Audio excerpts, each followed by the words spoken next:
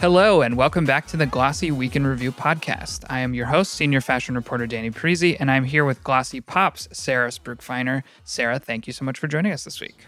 Thanks for having me, Danny. Yeah, it's exciting. This is your second time on the Week in Review podcast? Is that right? Yes. Great. Still a newbie. Okay.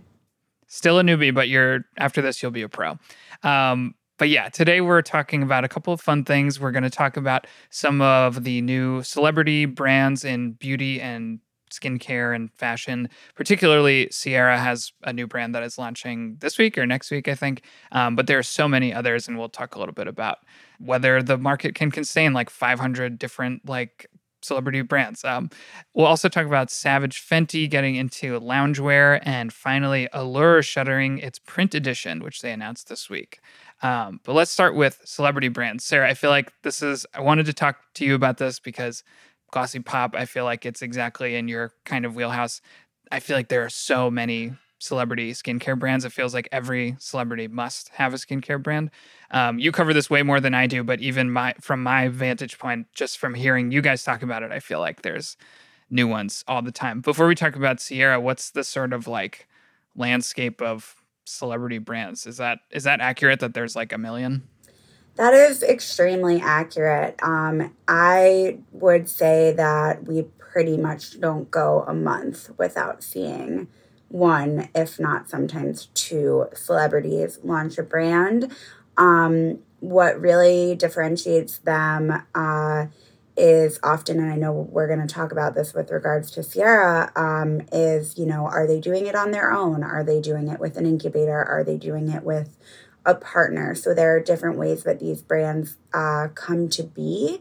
But if you are a sort of certain type of A-list celebrity, the odds are that in the past 3-ish years, you've launched a beauty brand. I know that, it used to be more common for it was fragrance. You would have a fragrance, maybe if you were Britney Spears or Paris Hilton or J-Lo, maybe you had a couple fragrances, and now it has evolved to be a full brand.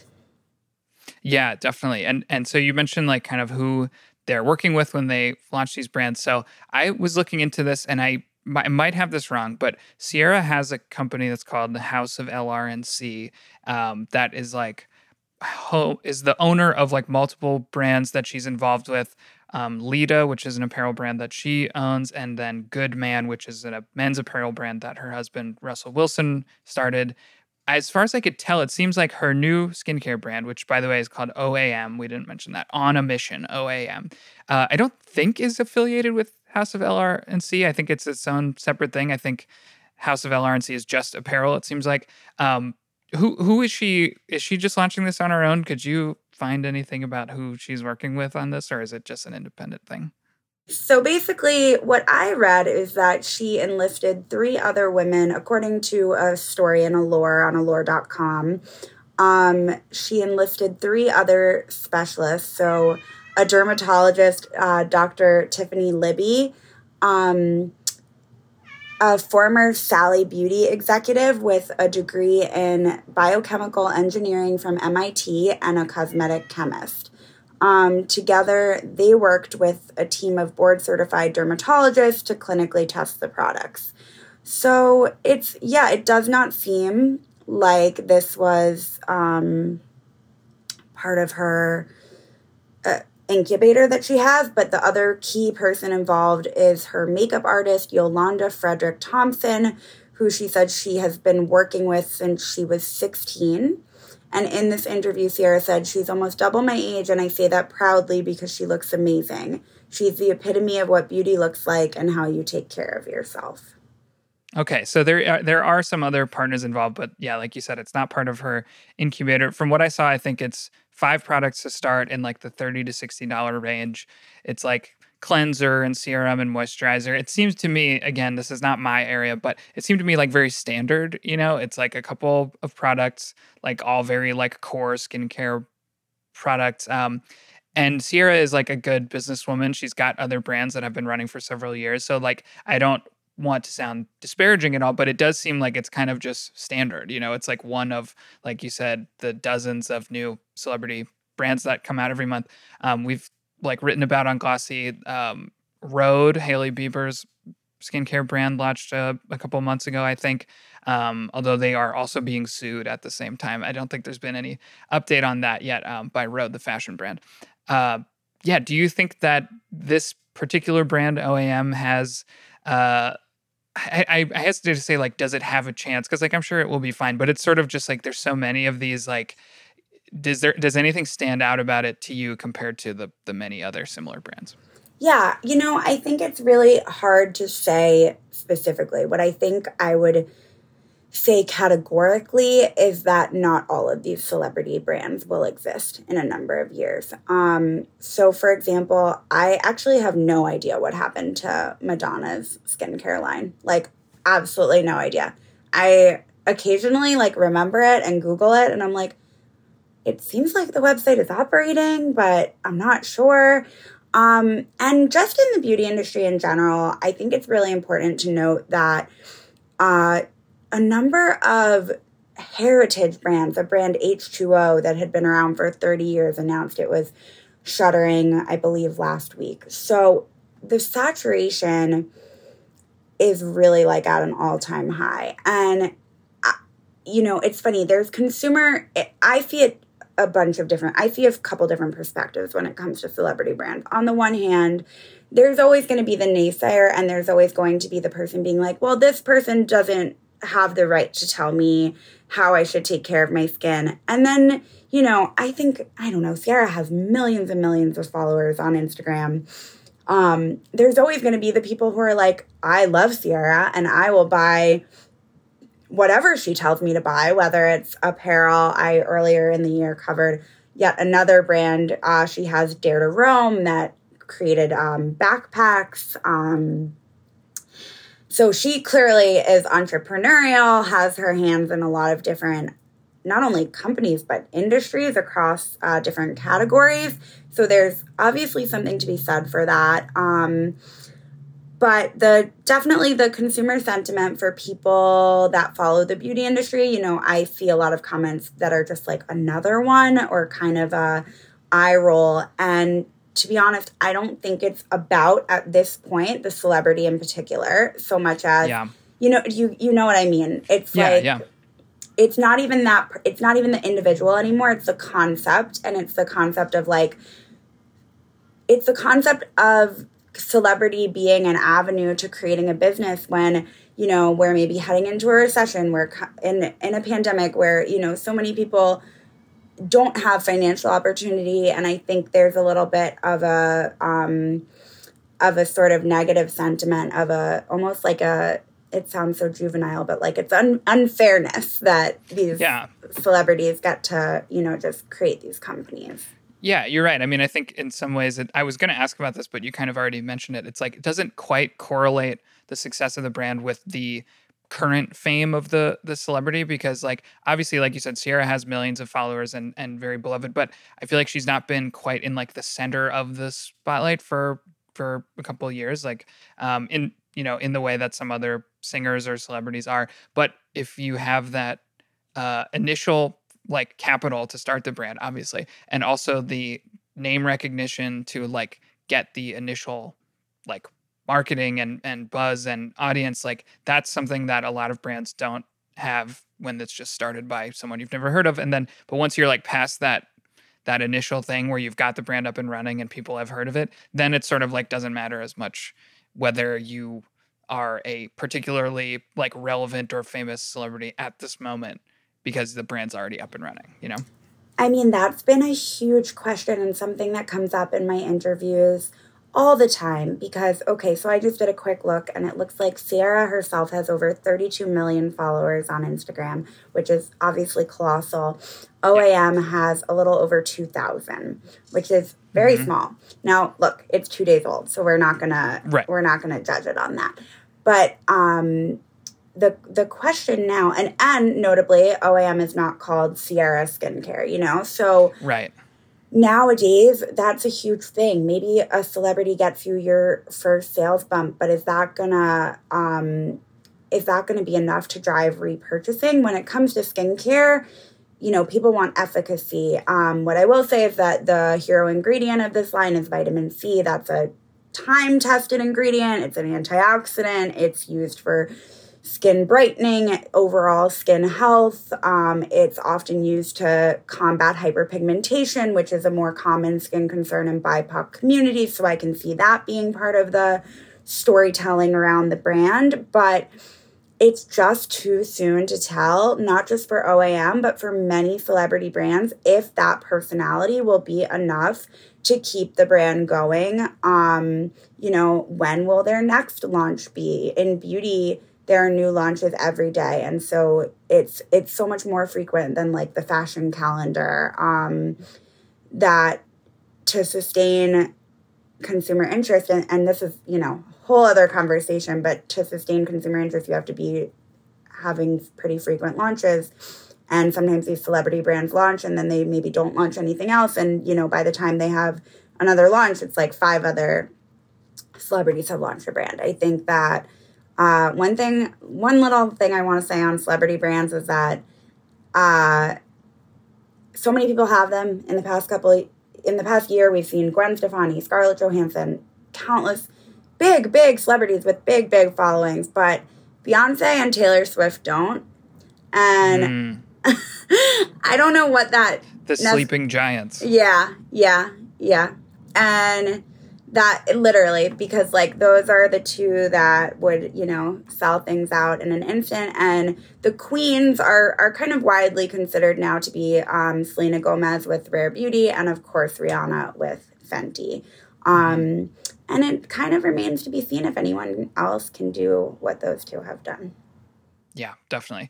Well, speaking of Rihanna, perfect segue, because I also wanted to talk about Savage Fenty, which is not beauty, but it is a celebrity brand in a way, in the apparel space. And there's tons of celebrity apparel brands too. It doesn't seem quite as saturated as beauty, but I mean, like Jill and I on this podcast have talked frequently about the Tom Brady brand, Brady, which I just think is so funny. But there's a lot there too. And Savage Fenty is, again, one of the, I think, more successful ones. The news this week is that they've done a lot of like lingerie, obviously, and other stuff. But this week they're launching loungewear, which is sort of one of those vague categories that I think is kind of interesting because they described it as like elevated basics, sweatpants, joggers, hoodies, t-shirts. And I was like, so it's just clothing in general, kind of at this point. Like all of those things just feel totally normal. And the reason I wanted to talk about it is because I feel like there's been a lot of hand-wringing about like, during the pandemic, everyone was wearing sweatpants and now it's like, oh, everyone's going to wear suits and ball gowns again now. And I don't think that's really been true. Even as there's more events and things to go to, it feels like athleisure or activewear or loungewear, whatever you want to call this like category of people wearing like sweatpants and leggings just feels like so utterly like normal and like so common that it just feels like that's going to be like a permanent part of the fashion landscape. So Sara, your obviously expertise is in the pop world, which we define as sort of like influencers and Gen Z and like consumer focused kind of stuff. Is there a lot of like people in this area of like what we'd call like loungewear, activewear, or whatever that you think are like particularly influential? There's a couple of like ambassadors for this new Savage Fenty thing that I personally had never heard of. I don't know. What have you seen in the pop world in this kind of space? As you were saying that, it reminded me of this recent, I believe it was swim. So I know that's not exactly the same, but this recent... I think that's related. Okay. A lot of that stuff like looks exactly the same. Okay, thank you. This recent Skims campaign that was, I believe, Paris Jackson, Bella Poarch, and someone else that all seemed kind of like, interesting, surprising choices for Skims. It's also always interesting when you see celebrity brands using other celebrities. There's something about that. And it's notable, I think, when there's a celebrity brand and like all the campaigns are just that one celebrity, and I think it's notable, at least from my observation. I don't think Rihanna is like super visible in a lot of Savage Fenty campaigns anymore. And she definitely was earlier on, but it's just a brand now. And like you mentioned Rare Beauty with Selena Gomez, I feel like maybe this is wrong, but I feel like Rare Beauty is just like a brand. Like it's not like too tied just to Selena Gomez anymore. I mean, I think that's one of its key successes, and I'm not going to talk about Rare Beauty for the half hour that I could, but that's part of why they've done such a great job. She's there sort of, her fans know she's there. She is in plenty of imagery. She does wear and talk about the makeup, but the brand exists without her as well, which is what I think a celebrity brand done right, whether it's apparel or beauty, it can stand with that person, lending their star power, and it can also be a good product to a consumer that maybe, if you're lucky, likes it and doesn't even know that it was, founded.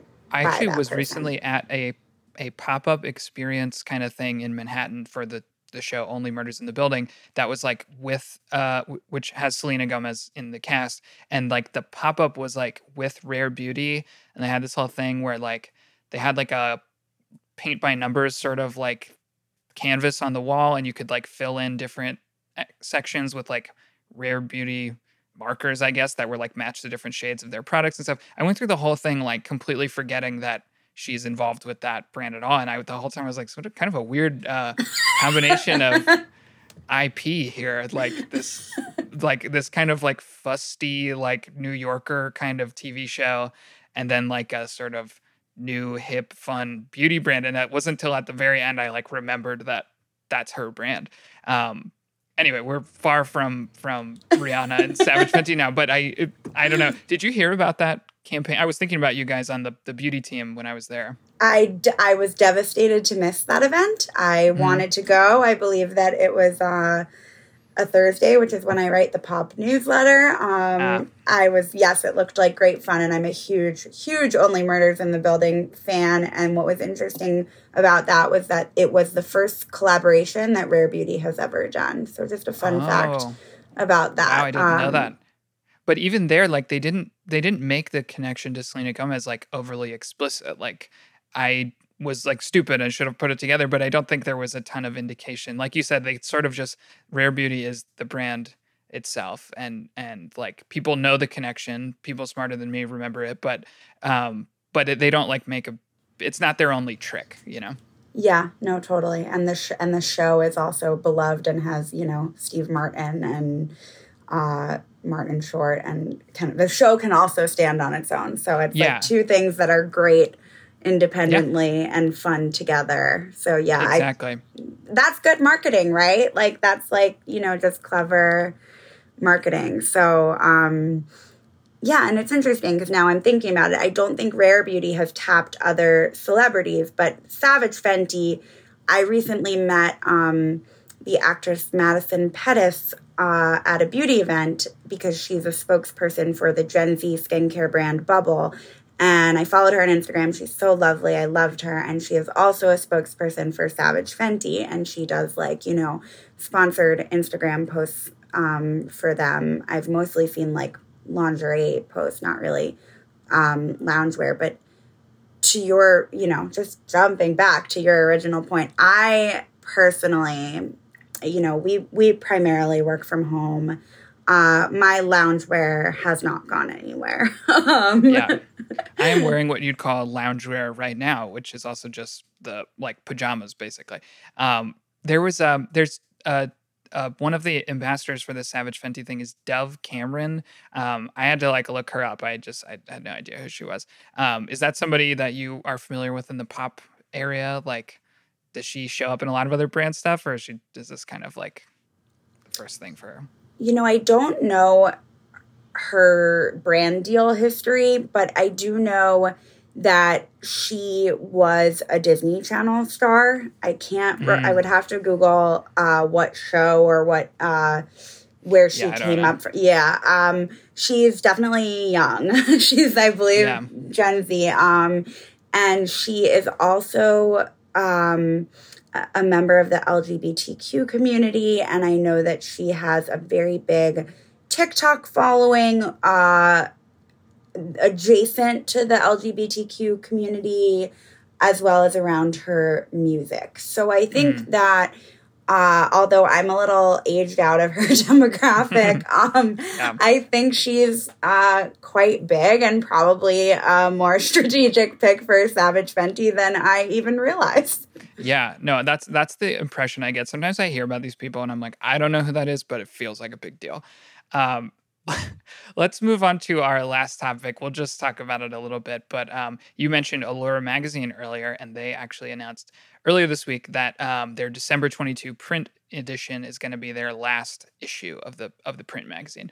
But it doesn't seem like, from what I saw, that there's anything too crazy other than that. Like, I don't think anybody's getting laid off. I think they only said like 2 or 3 people are jobs will be affected. They're still like seems like doing well. They're switching to just a focus on digital, and they have a brick and mortar shop in Soho. That's going to be a big part of their strategy going forward, which actually just had a partnership with Ulta. Sara, I feel like you've been in this sort of like media space for a while before Glossy. I don't know. What were your thoughts on Allure? Like, were you an avid reader, or are you an avid reader? And I don't know. Yeah, I think it's hard not to answer this. As like the little girl version of myself that once upon a time would literally edit magazines with a pen. And I liked to make commentary, really dorky, but that was sort of how I discovered that I wanted to work in this world. And by the time I graduated in 2013, the writing really was on the wall. Magazines were closing left and right. There were layoffs happening. They were trying to figure out how to go digital. So I'm not surprised at all. It's sad, it's sad to see print magazines fold. But then at the same time, okay, like for example, one place where maybe I would have read a magazine as a holdout is, imagine I'm alone on a Sunday getting a manicure pedicure. Maybe while I'm getting a pedicure, that would be where I read a paper magazine. But if I'm being honest with myself and with you, for the past couple of years, I've been on my phone. Of course, yeah.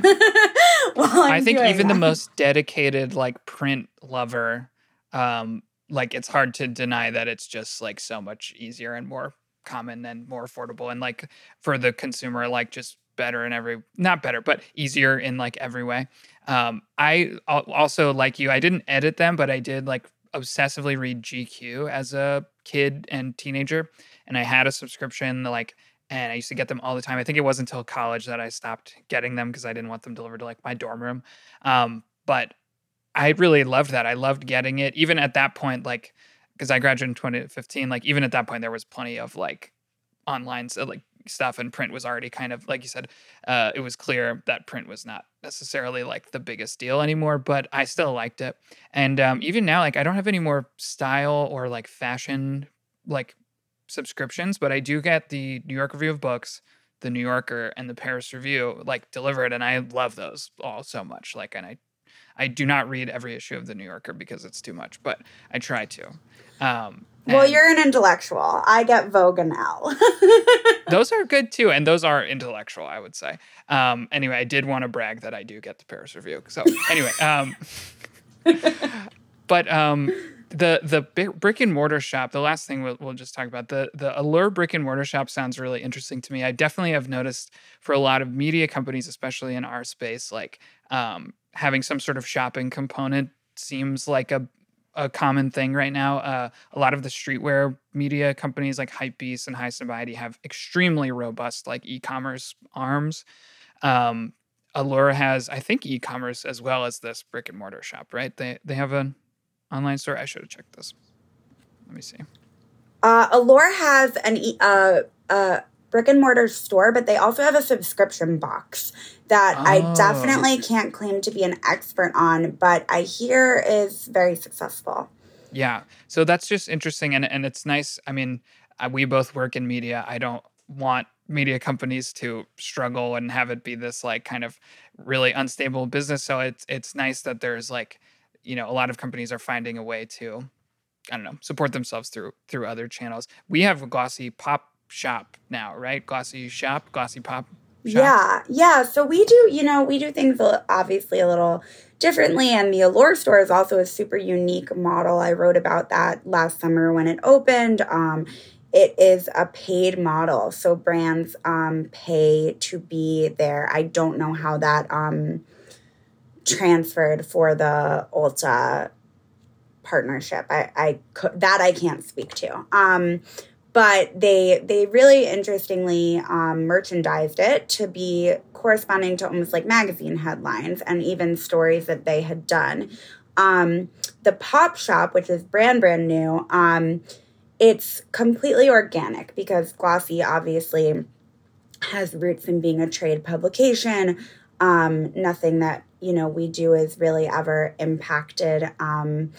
I feel very lucky that none of the stories I write are impacted by like advertiser demands or anything. So it's really just purely organic, but it is connected to affiliate. And this is our parent company, Digiday's first ever time working with affiliate networks. So yes, when you read about, the beauty launches that I cover, or for example, 2 weeks ago, I wrote about Something Navy's fashion brand, and we linked to like a new 3-piece suit in her fall collection. And if you click over from the Glossy Pop newsletter to the Glossy Pop shop, theoretically, yes, we would get a small commission. And that is just part of the media business nowadays.